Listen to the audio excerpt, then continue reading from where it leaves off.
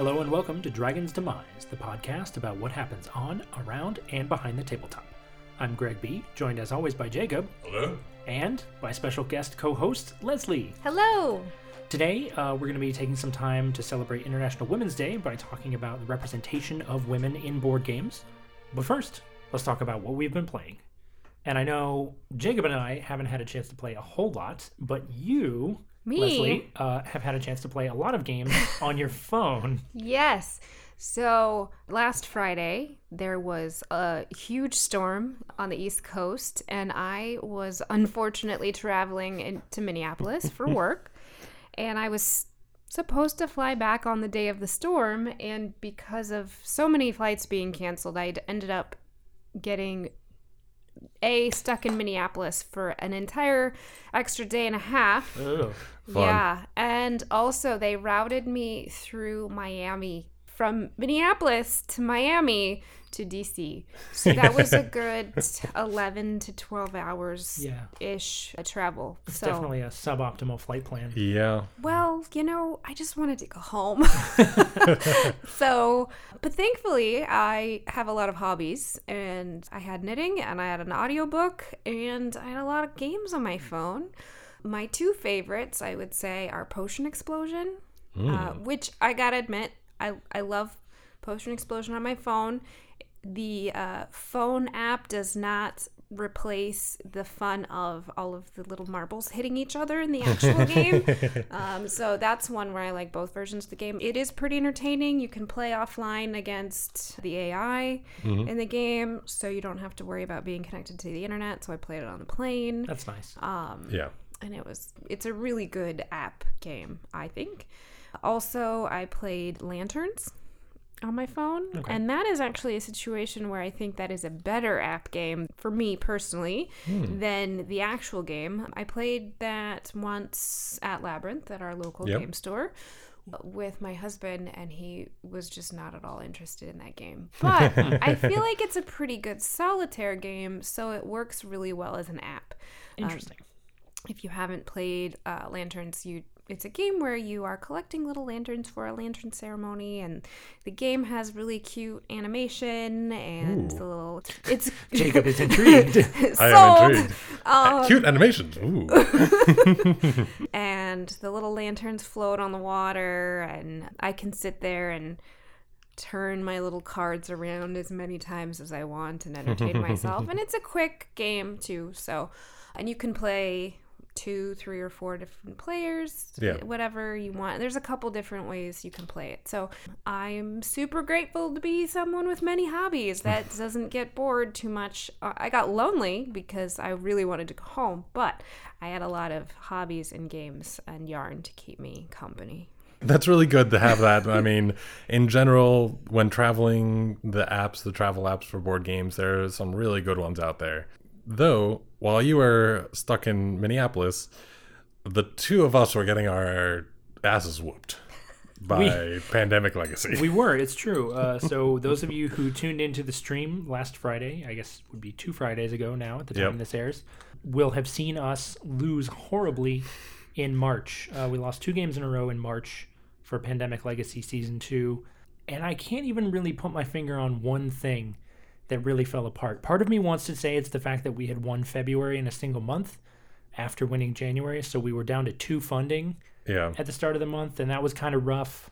But also, I think we got hammered by the epidemics. I think a lot of it was just we had very misplaced priorities in both times, because we were so aiming for exploring South America that we were just going whole ham on that. Especially the first game, we were just like, even if we lose, we want to have this explored. Right. And so we really, really went on that, and I think that helped us a lot in the loss. And then during the second game, we just weren't able to get cubes on the board. Yeah, we were really screwed on the cubes. I'm pretty sure in the entire run of the game, from start until we lost, I don't think we saw a single produced supplies card. We did not. Oh, we did that's not. rough. That is rough. Even with courier and your special ability, there was only so much that you could do on a turn, And on our turns, making supplies is horrendously inefficient. So not only that, but like because of the way that we were playing, we really didn't even focus on that because I spent at least like 2 or 3 turns where I didn't even do what I could do. Right. Because of the fact that we were just like, no, we have to put in the supply centers. And which, I mean, like at the time sounded like a pretty good idea, but looking back on it, it was just like we were just letting those things get thinner and thinner and thinner, where it's just like we literally, I think, had at one point, I don't know, maybe like 10 cubes on the board total. Yeah. That's rough. Yeah, out of 30, so like 20 in the supply and 10 cubes on the board. We like at that point we're too far gone. Yeah. Like we were dead. Do you have any city that seems to just suck your supply dry? So let me tell you something about Jacksonville, Florida. That's our game too. And it's Vindicated. the worst thing because so Jacksonville itself seems to come up preternaturally often. Yes. Which is made all the better by the fact that our other player, William, is from Jacksonville. So he absolutely refuses anytime. Like, I'm sure William is a good player. Yes. He knows Sure. that sometimes things will have to fall, and I'm sure that half the time he's joking. But he is always like, no, we can't let Jacksonville lose population. We have to go there now. And like, Yep. I swear to God, it's always drawn in every single game. Usually 2 cards, sometimes 3. Yep. And I'm like, how is this happening? It's Jacksonville and it's London. Cairo is the other one that gets hammered a little bit. But there is a permanent supply center there, so it sort of counterbalances itself. I think we have one there as well.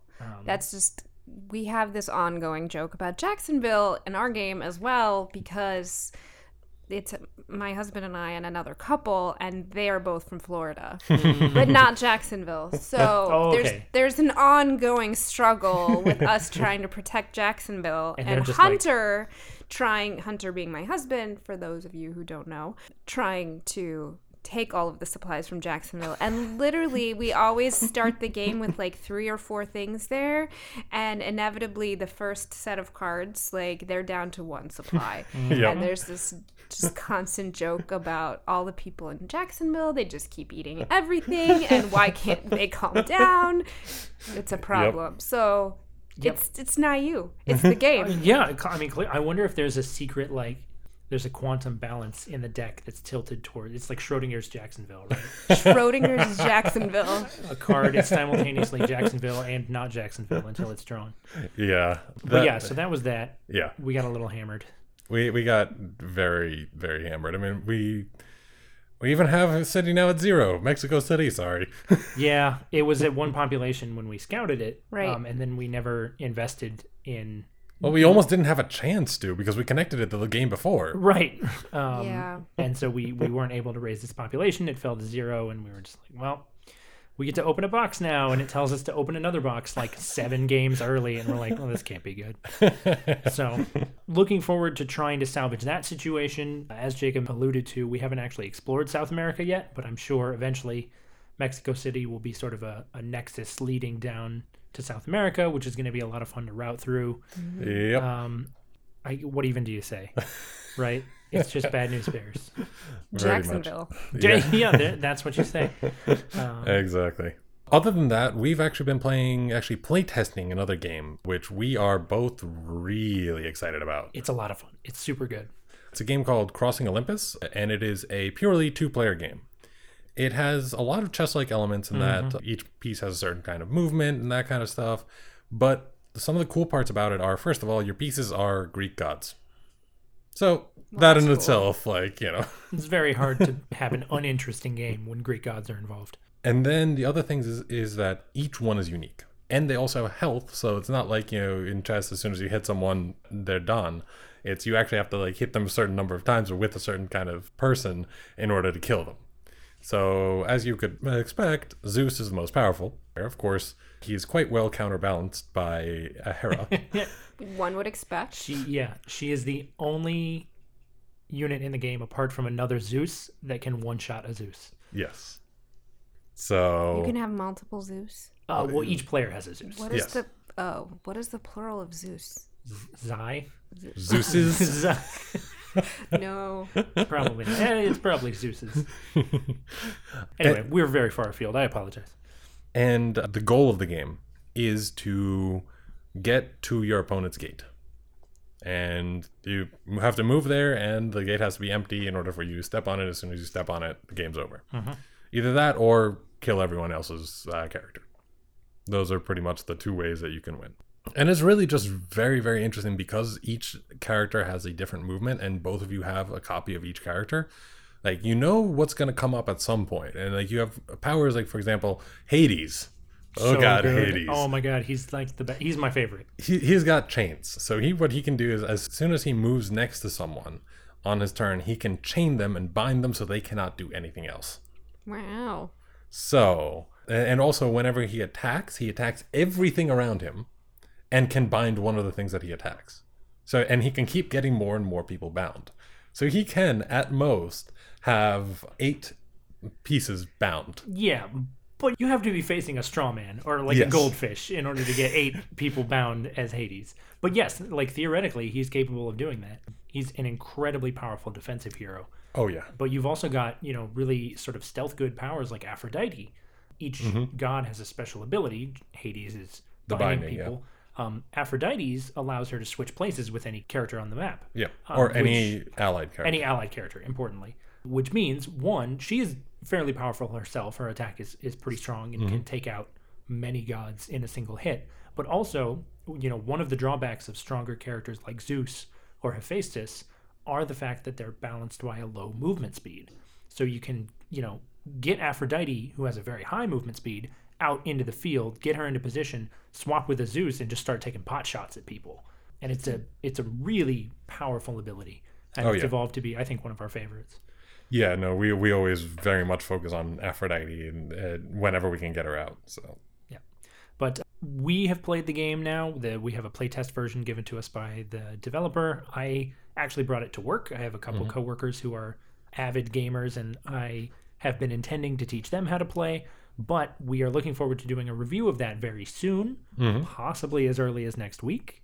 And it's going to be a lot of fun. Obviously, we won't be able to give it a proper buy it, play it, skip it because it's not out yet. But we're definitely excited about talking about the features and drumming up some interest. So, will it be on Kickstarter or? Yes, it will be on Kickstarter. The date for the Kickstarter is not yet set. We've been talking with the designer about how and when, because he's also the first time publishing a game and anything like that. There's a lot of hurdles there, but we're really excited to see when he brings it up to Kickstarter. So, yeah. And there you go. That's a look at what we've been playing.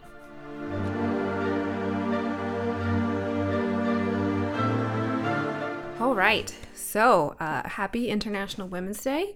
This episode will air after March 8th, which is International Women's Day. But a few weeks ago, I posted to Facebook how I was excited that Jessica Jones is coming out on International Women's Day. Ooh. I'm sure by the time you're hearing this, I have probably watched all of it. That sounds about right.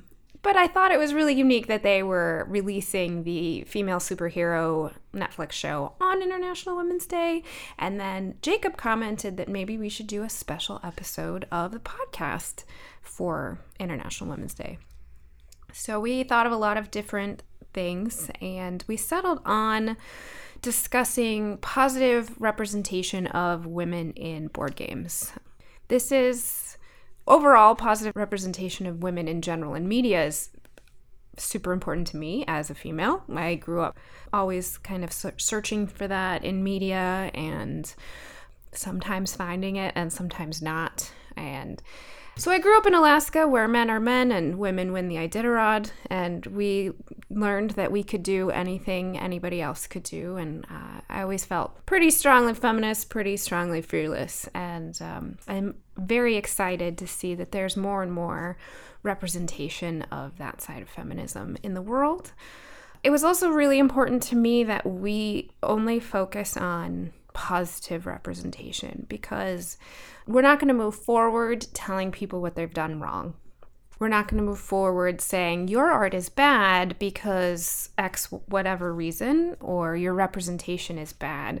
So I really wanted to focus on all things that are good and things that people are doing really well, and that way people will hopefully be encouraged to do that more. I have a niece. She's I apologize. I'm a terrible aunt. She's either 4 or 5. I think she's 5. She lives far away, and I don't get to see her much. But every Gen Con and every gaming convention I go to, I buy her a new board game. And she knows the Haba logo, and she knows when she's got a box from Auntie, it's got board games in it. And it was my biggest personal victory as an aunt when she said to my mom, "Grandma, put away the tablet. I want to play a board game." She was 2.5 at the time. That's pretty awesome. Doing it right. Right? So, I'm bringing her into this world of gaming, and I want it to be a place where she feels safe and comfortable. Yeah. And I am really, really passionate about that and about other little girls who are looking to play games and experience this awesome hobby that we all share. Mm-hmm. And I mean, representation in general is important to everyone.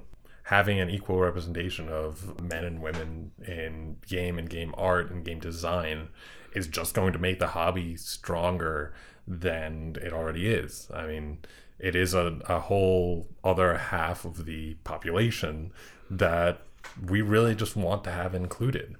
In general, I always find it really, really cool to see roles almost reversed. Vast has the knight as a woman. And that shouldn't be something that, is as noticed as it is, but in the world as it is today, it's extremely noticeable. That's one really good step of that, and I really value games that have things like that. Right, and so much of this is sort of just breaking down barriers and breaking down expectations, right? You can raise the question, oh, well, why is this important? It's important because people see themselves. People like to see themselves, and it's important mentally and sort of socially for people to be able to see themselves in the media that they consume, whether that's television and film, as Leslie mentioned, or whether that's board games, this hobby, this thing that we do that we all love so much. And seeing different people, different perspectives, and being able to construct a more fully realized vision of the world through board games is something that I think is super important. And it's easy to do. It's so easy to do that it almost seems silly to have this conversation, but at the same time, there's been a lot of resistance historically, and it's been something that movement on has been quite slow, but we're starting to see very good things. We're starting to see all of the games that we're going to mention today. We're starting to see movements towards more women who are designing games, making art for games, things like that, and representing themselves and people who look like them in games for the people who look like them who want to play games. And I think all of it just sort of works together to create this incremental progress where eventually we're going to get to a point where nobody thinks about it. Nobody comments on the fact that the knight in Vast is a woman because, yeah, why wouldn't she be? Right. There was a quote on The Daily Show where one of the commentators said that we will win when there is a movie about a female superhero who is not attractive.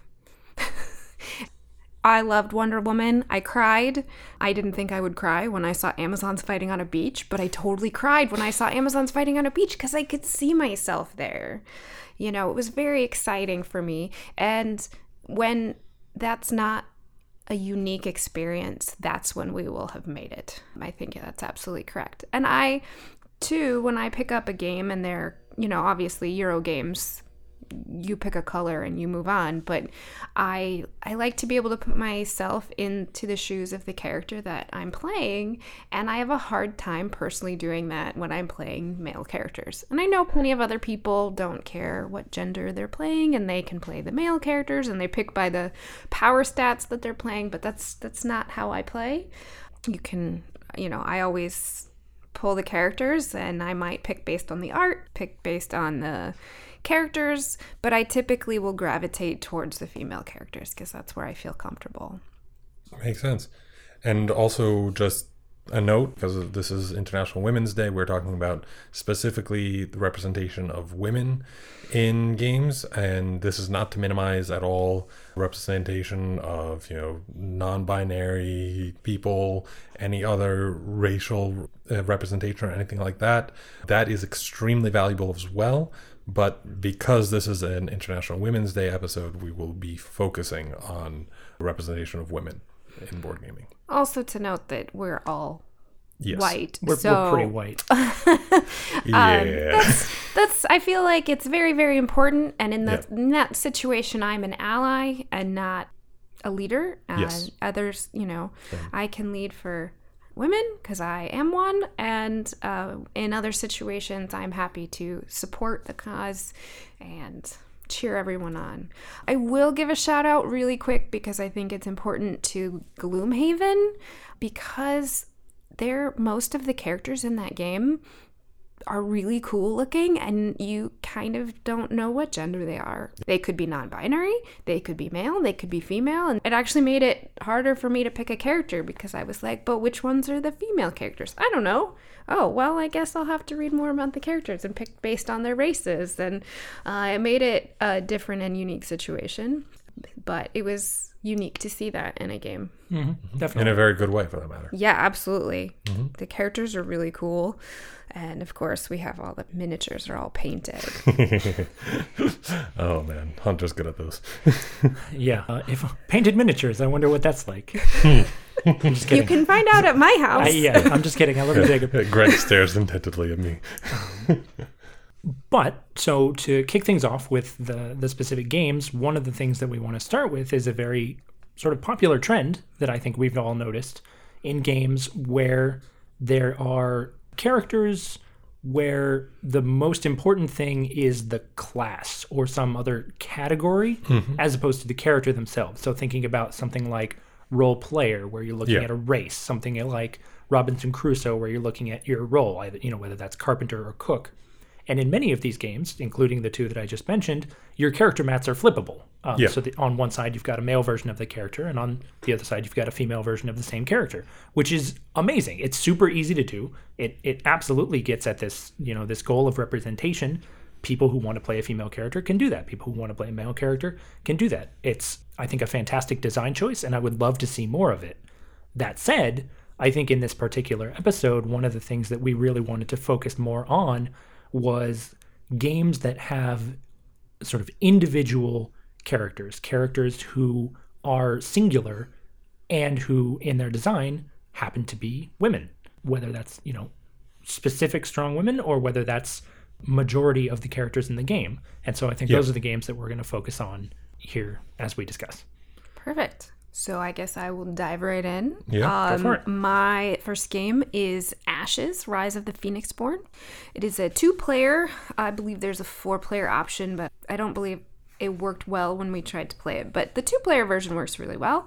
Every player takes the role of a Phoenixborn, which is basically a demigod, a protector of the universe. It's a 2-player game. Your goal is to beat the other Phoenixborn, ultimately. What's really cool about this game, well, first of all, the art on this game is probably, I know we talk a lot about Red Raven games and Ryan Lockett, but the art in this game is probably the best art on any game I've ever seen. It's a game by Plaid Hat. High praise. The designer is one of the designers of Dead of Winter. Isaac Vega designed this game, and the artist is a woman, Fernanda Suarez, and I apologize if I didn't pronounce that quite correctly, but she also worked on the art for Dead of Winter as well. And I was just smitten by the art from step 1 from this game. And 2 of the 6 starting characters, the 6 starting Phoenixborns you get when you get this game, 4 of them are women. And I think this was the first situation where I picked up a game and that was the case. And these women are badass. They're not just like, I don't know. It's hard to explain. I'm sitting here looking at all the art and I really wish I could show it through this microphone and I can't. There is a really cool voodoo priestess and she's got a skull mask on and her power is screams of the departed.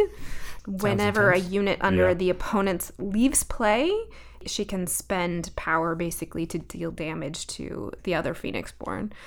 And I read a description today online of that character that described her as kind of like Ursula in The Little Mermaid. You go to her and ask her for something and she'll give it to you with a price,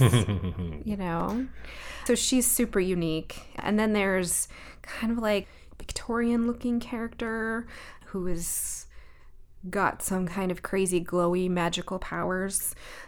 And her power is called Heart's Pull. She allows you to draw a card, and then you can target the other character to draw a card off of their pile, which can be really detrimental in the game because basically if you run through all of your cards, you lose. So I was like, that seems odd, but now I get it. Yep, makes sense. Well, but the other player has to discard it, so they don't I get to use mine. I believe I apologize. I haven't played this game in a little while. We did take this game on our honeymoon. The box is pretty large, but you really only need the dice and then whatever characters you're playing, so it can pack up pretty easily. And then there's Mayoni Viper, phoenix born of Silverwood, and she's got scary snakes, and she's very like Egyptian in nature. And, her quote on her card is, "I defend this world and the next." She's pretty cool. Sounds pretty badass. That's took the words right out of my mouth. I really enjoyed playing that character. She's got like snakes, very like Cleopatra-esque type character. And then there's Aradel Summerguard, which is clearly some kind of Viking priestess. And it's funny, she says, "Begone, interloper," which is exactly what Tempest says in Sentinels. It is. And I actually think she's probably the most powerful character in the game because I played her and Hunter could not beat me. And there you go. Stick with that one. Yeah. So, and I have to tell this cool story. Yes. So before I bought this game, I was wandering around Gen Con. This was Gen Con 2015. And I came across this little girl in this amazing little fairy costume with multiple arms. And she looked so cute. And I asked her mom and her if I could take her picture. And then I went on about my day. And about an hour or two later, I sat down to demo a game, Ashes: Rise of the Phoenixborn, and I sat down with this character, Aradel Summerguard, and I pull out the character she can summon, and there's this little fairy that looks exactly like the little girl I just saw. And how cool is it that this little girl found a character that she could cosplay, and this girl was probably 6 years old. I was just so ecstatic that this little girl found something she wanted to represent and in the game. Apparently there was another day she did a cosplay from Mice and Mystics as well, but I missed that one. So yeah, I just thought that was absolutely amazing. So yeah, the characters can summon different spirits. All of them have very unique personalities. There's a quote on every card that really creates an ambiance for the game and for the character. I mean, like, in general, like, just that story about the girl already shows just how much this kind of representation already has an effect. Right. Yeah. I mean, she found a character that she could emulate and be like, all right, I want to cosplay this. Mm-hmm. And, I did a little poking around online and investigating, and it was a very conscious decision that they made, the designers and Plaid Hat. Mm-hmm. They felt that they wanted to represent characters in a different light. They didn't want just scantily clad women throwing around magic spells.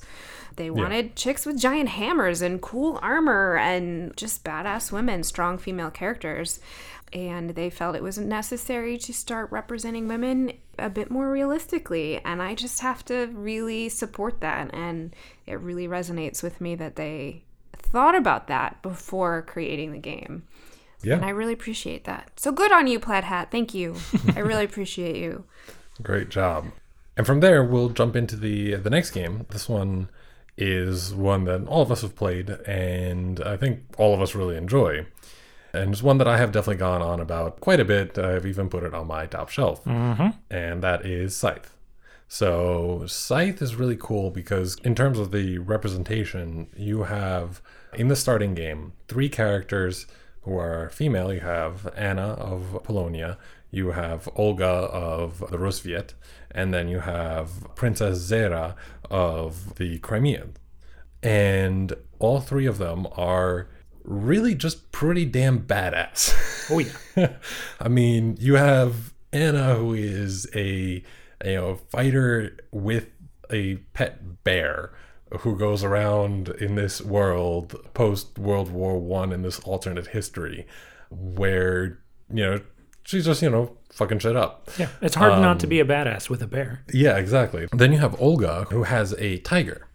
She's also, one of the heiresses there, and like also, I think she was also part of the army, and like was one of the most highly trained people in the entire army. So all these characters have really, really deep backstories.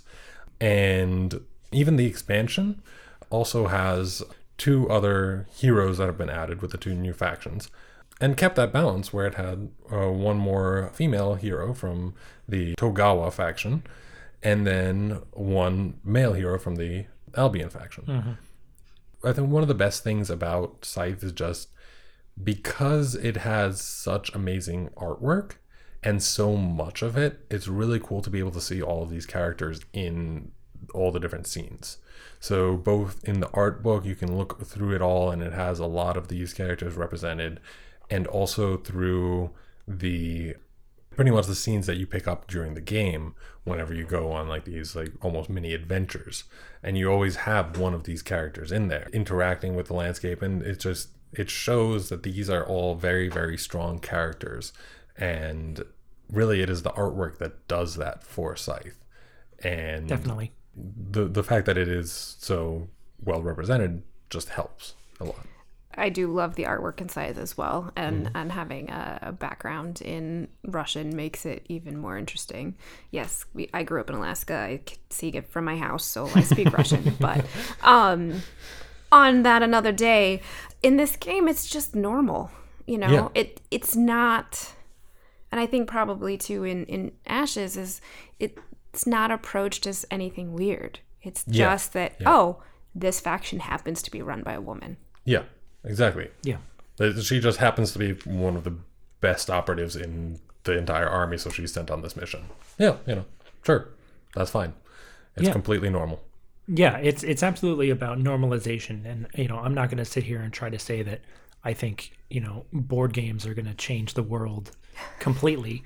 But, when you've got, maybe a little bit. I mean, when you've got in real life people, try to make the argument against female firefighters, female soldiers on the grounds that, statistically they're not as strong physically as men, and all of these sort of like very reductive. Then point at Leslie. Right, who does CrossFit and could like bench press both of us at the same time. I could deadlift you. Okay. Oh, that's still better. I couldn't deadlift myself. But people make these sorts of arguments that are really based on junk science, and so to see games like Ashes or Scythe or, the one that I'm going to talk about here, Dragon and Flagon, where you have female characters in roles that are outside of, sort of the commonly prescribed, they're not necessarily wizards or rogues or classes that rely on things other than strength. In Dragon and Flagon, the barbarian is female. The cleric who's wielding a hammer as big as her head is female. And so it's just these sorts of things that in little ways, I think, work to deconstruct a lot of these harmful stereotypes. Yeah, and I think that's a perfect segue to go ahead and talk a little bit more about Dragon and Flagon. Yeah, so Dragon and Flagon is an amazing game for representation for a lot of reasons. We said at the outset that we weren't going to talk about race, but I think Dragon and Flagon does an amazing job with that. It does an amazing job with sort of representing different body types and women. 5 of the 9 playable characters are women, and they come in a whole bunch of different sort of varieties. Like I mentioned, you've got the barbarian and the cleric. You've also got the druid, of course, your favorite character. Yep. The mage in this isn't some sort of wizened old man with a staff and a beard and a hat. It's a woman wearing a hijab, which is amazing. You never see that. And it does an amazing job of taking these characters and making them unique and powerful and still balanced. Yeah.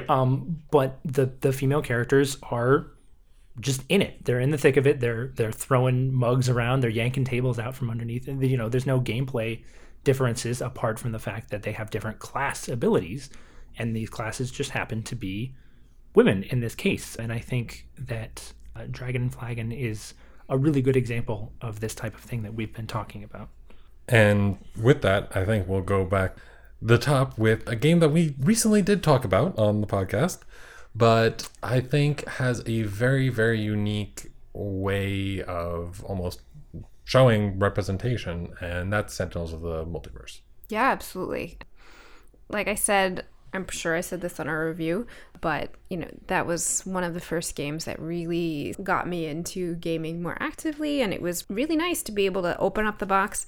I couldn't tell you off the top of my head what the split is for male-female characters in that game, but being able to open the box and have many choices that I felt comfortable putting myself right into.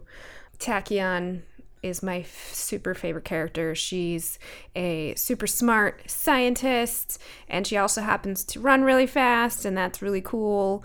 And the first time I played that character, I dealt like 18 points of damage in one hit, and it felt amazing. Oh yeah. It's good. You just it takes a little while to build up.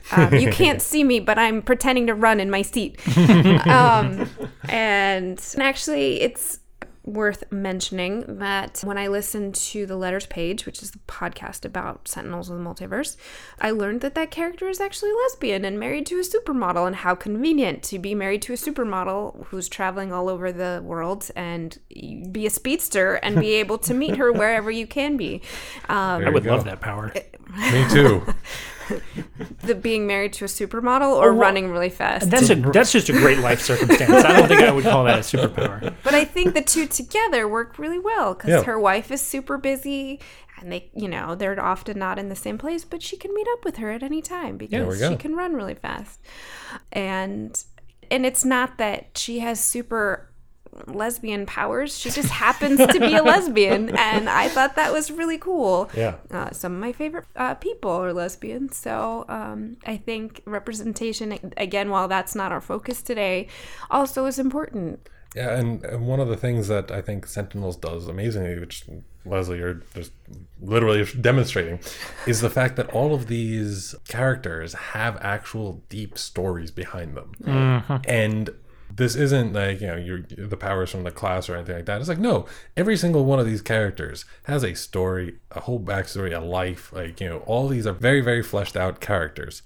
And I really appreciate that about Sentinels, is that you can go as deep into this as you would like. And I feel like that is one of the reasons that I think Sentinels almost does one of the best jobs in all of the board games that I've seen with representation. Yeah. One of my other favorite characters is Skyscraper. Mm-hmm. Who's an alien, so she happens to be pink, and she's awesome, and she can grow really big and strong and hit things, or really tiny and do super secret things, sort of Ant-Man kind of powers. And their version of Batman, called the Wraith, is also female, and she's super cool. She's pretty awesome. I love playing Wraith. Wraith was my number 2 favorite character for a long time. Then I got Skyscraper in an expansion, and I really there's just something about throwing things around and becoming giant that was really attractive to me, which is funny because I am so short. But there's a lot of other really cool female characters in there as well. There's Unity, who builds robots and makes friends with them, and there's so many, I can't even remember them all. Knife, the Scottish one that Hunter was playing when we played. Kicked ass. Yeah. Yes. Who single-handedly took down a 4-star boss. Yeah, I remember Knife. Who was her nemesis, for that matter. Yes. Yeah, that's true, isn't it? Yeah, she took down Progeny. With our help, we were very helpful. Yeah. We were necessary. Yep. Yeah. Tachyon especially. Yes.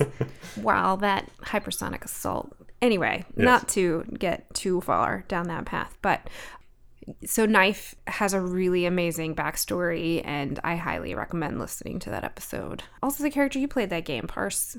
Yes. Not that game, but the game before that we played. Yeah. Parse is a great character. It's so diverse and interesting. It's actually interesting to think because she's very much like Hawkeye, yes, who is typically masculine, and then there's Wraith, which is very clearly a lot like Batman, and they've taken a lot of masculine superheroes, and now they're women with similar powers. And I mean, obviously there's plenty of female speedsters in the multiverse, Jessie Quick and other ones. There's so many speedsters. How did they fix the problem? Well, they ran really fast. So whatever gets the job done, right? Right. Exactly. Yeah. One of the things that I think is really noteworthy about Sentinels, it's hard to talk about women in comic book media without bringing up sort of the glaring issues of, hypersexualization. You've got the infamous, is it Catwoman or Batwoman cover? You've got, sort of Power Girl and her boob window. Yep. All of these sorts of things that are just very common, I Yes. would say. I'm not a person who reads comic books, but I am aware of lots of problems with representation of female characters in those media. And I think Sentinels of the Multiverse does a really good job of avoiding those pitfalls. They represent their female characters as, characters. They treat them with dignity, and they're never put into any sort of like overly sexualizing position. All of their art is just, depicting them in action sequences or, preparing for a mission or gearing up, things like that. And there's never any gratuitousness, I think is really the best word to describe what Sentinels does a good job of avoiding. It's important to me to say that just because a character is sexy doesn't necessarily mean that that's bad, but there needs to be more to her than that for me to be interested. But yeah, there's definitely a lot of interesting art in Sentinels and a lot of action sequences, and like Knife that we were talking about, she's in a suit much like Iron Man's suit for most of her, I think all of her character cards. So Parse is wearing a t-shirt, Yeah. Yeah, definitely. So that's sort of a quick look at some games, certainly not all games, Yes. that we think highlight really positive representations of women in them. I think it's worth saying that a lot of the movement in this field has been advanced by the presence of more women in the industry. It's not hard to draw characters who are women or include female characters in your games, but I think that when you have something closer to a gender balance in your industry, it leads to greater diversity of voices, and you can avoid some of the problems of an echo chamber that just reinforces, whether it's a stereotype or whether it's just something like a convention in the sense that it is conventional, not in the sense of Gen Con. Having more voices in a room is always a good thing. Yeah. And so I think that it's really important to point out all of the amazing female designers and artists and publishers and everyone who is sort of breaking into this field and doing this work, or even has been there for a long time and just sort of hasn't been recognized, I think, in a way that is worth doing. Yeah, exactly. I think it's definitely something, especially since, Leslie, you've joined, we're definitely thinking about a lot more than we have in the past. And I think that's a good thing. I think that's a good thing to actually take a look and see if an artist, if a designer is female, and just to know, because it's good to know and it's good to see the representation in the hobby that we all love. Yeah, and we had the opportunity at WashingCon to meet Jen Ellis and Susan McKinley Ross and Leslie Italia, who are all female game designers. Yes. I didn't get to talk too much to Leslie, which was really funny because we have the same name, but I did talk to Susan about our mutual experience in games and myself as a player and her as a designer. And she's in the family games industry where designers in general, whether you're male or female, are not typically recognized. And it's actually interesting because there could be a lot of games in that industry designed by women and we will never know. Yeah. And Jen Ellis talked to me about having a hand in choosing the art for Phoenix Dawn Command and making sure that it met her standards and making sure that there weren't overly sexualized women and how that was important to her as being part of designing that game. And that was really exciting. So getting to meet other women in games and female game designers, and I'm excited to see what else people bring to the table in the future. Yep. Not every game is going to be a good one. I wouldn't even, as much as I just gushed about Ashes: Rise of the Phoenixborn here, it's probably not in my top 5 games, but I do feel strongly that it has excellent representation. So yeah. And hopefully that's something we'll see a lot more of. Yeah, absolutely. And that's a quick look at the representation of women in games and also gaming. And thank you very much for joining in. Hopefully this has encouraged you to think more critically about the games that you play, the games that you buy and support, and we look forward to hearing more about that.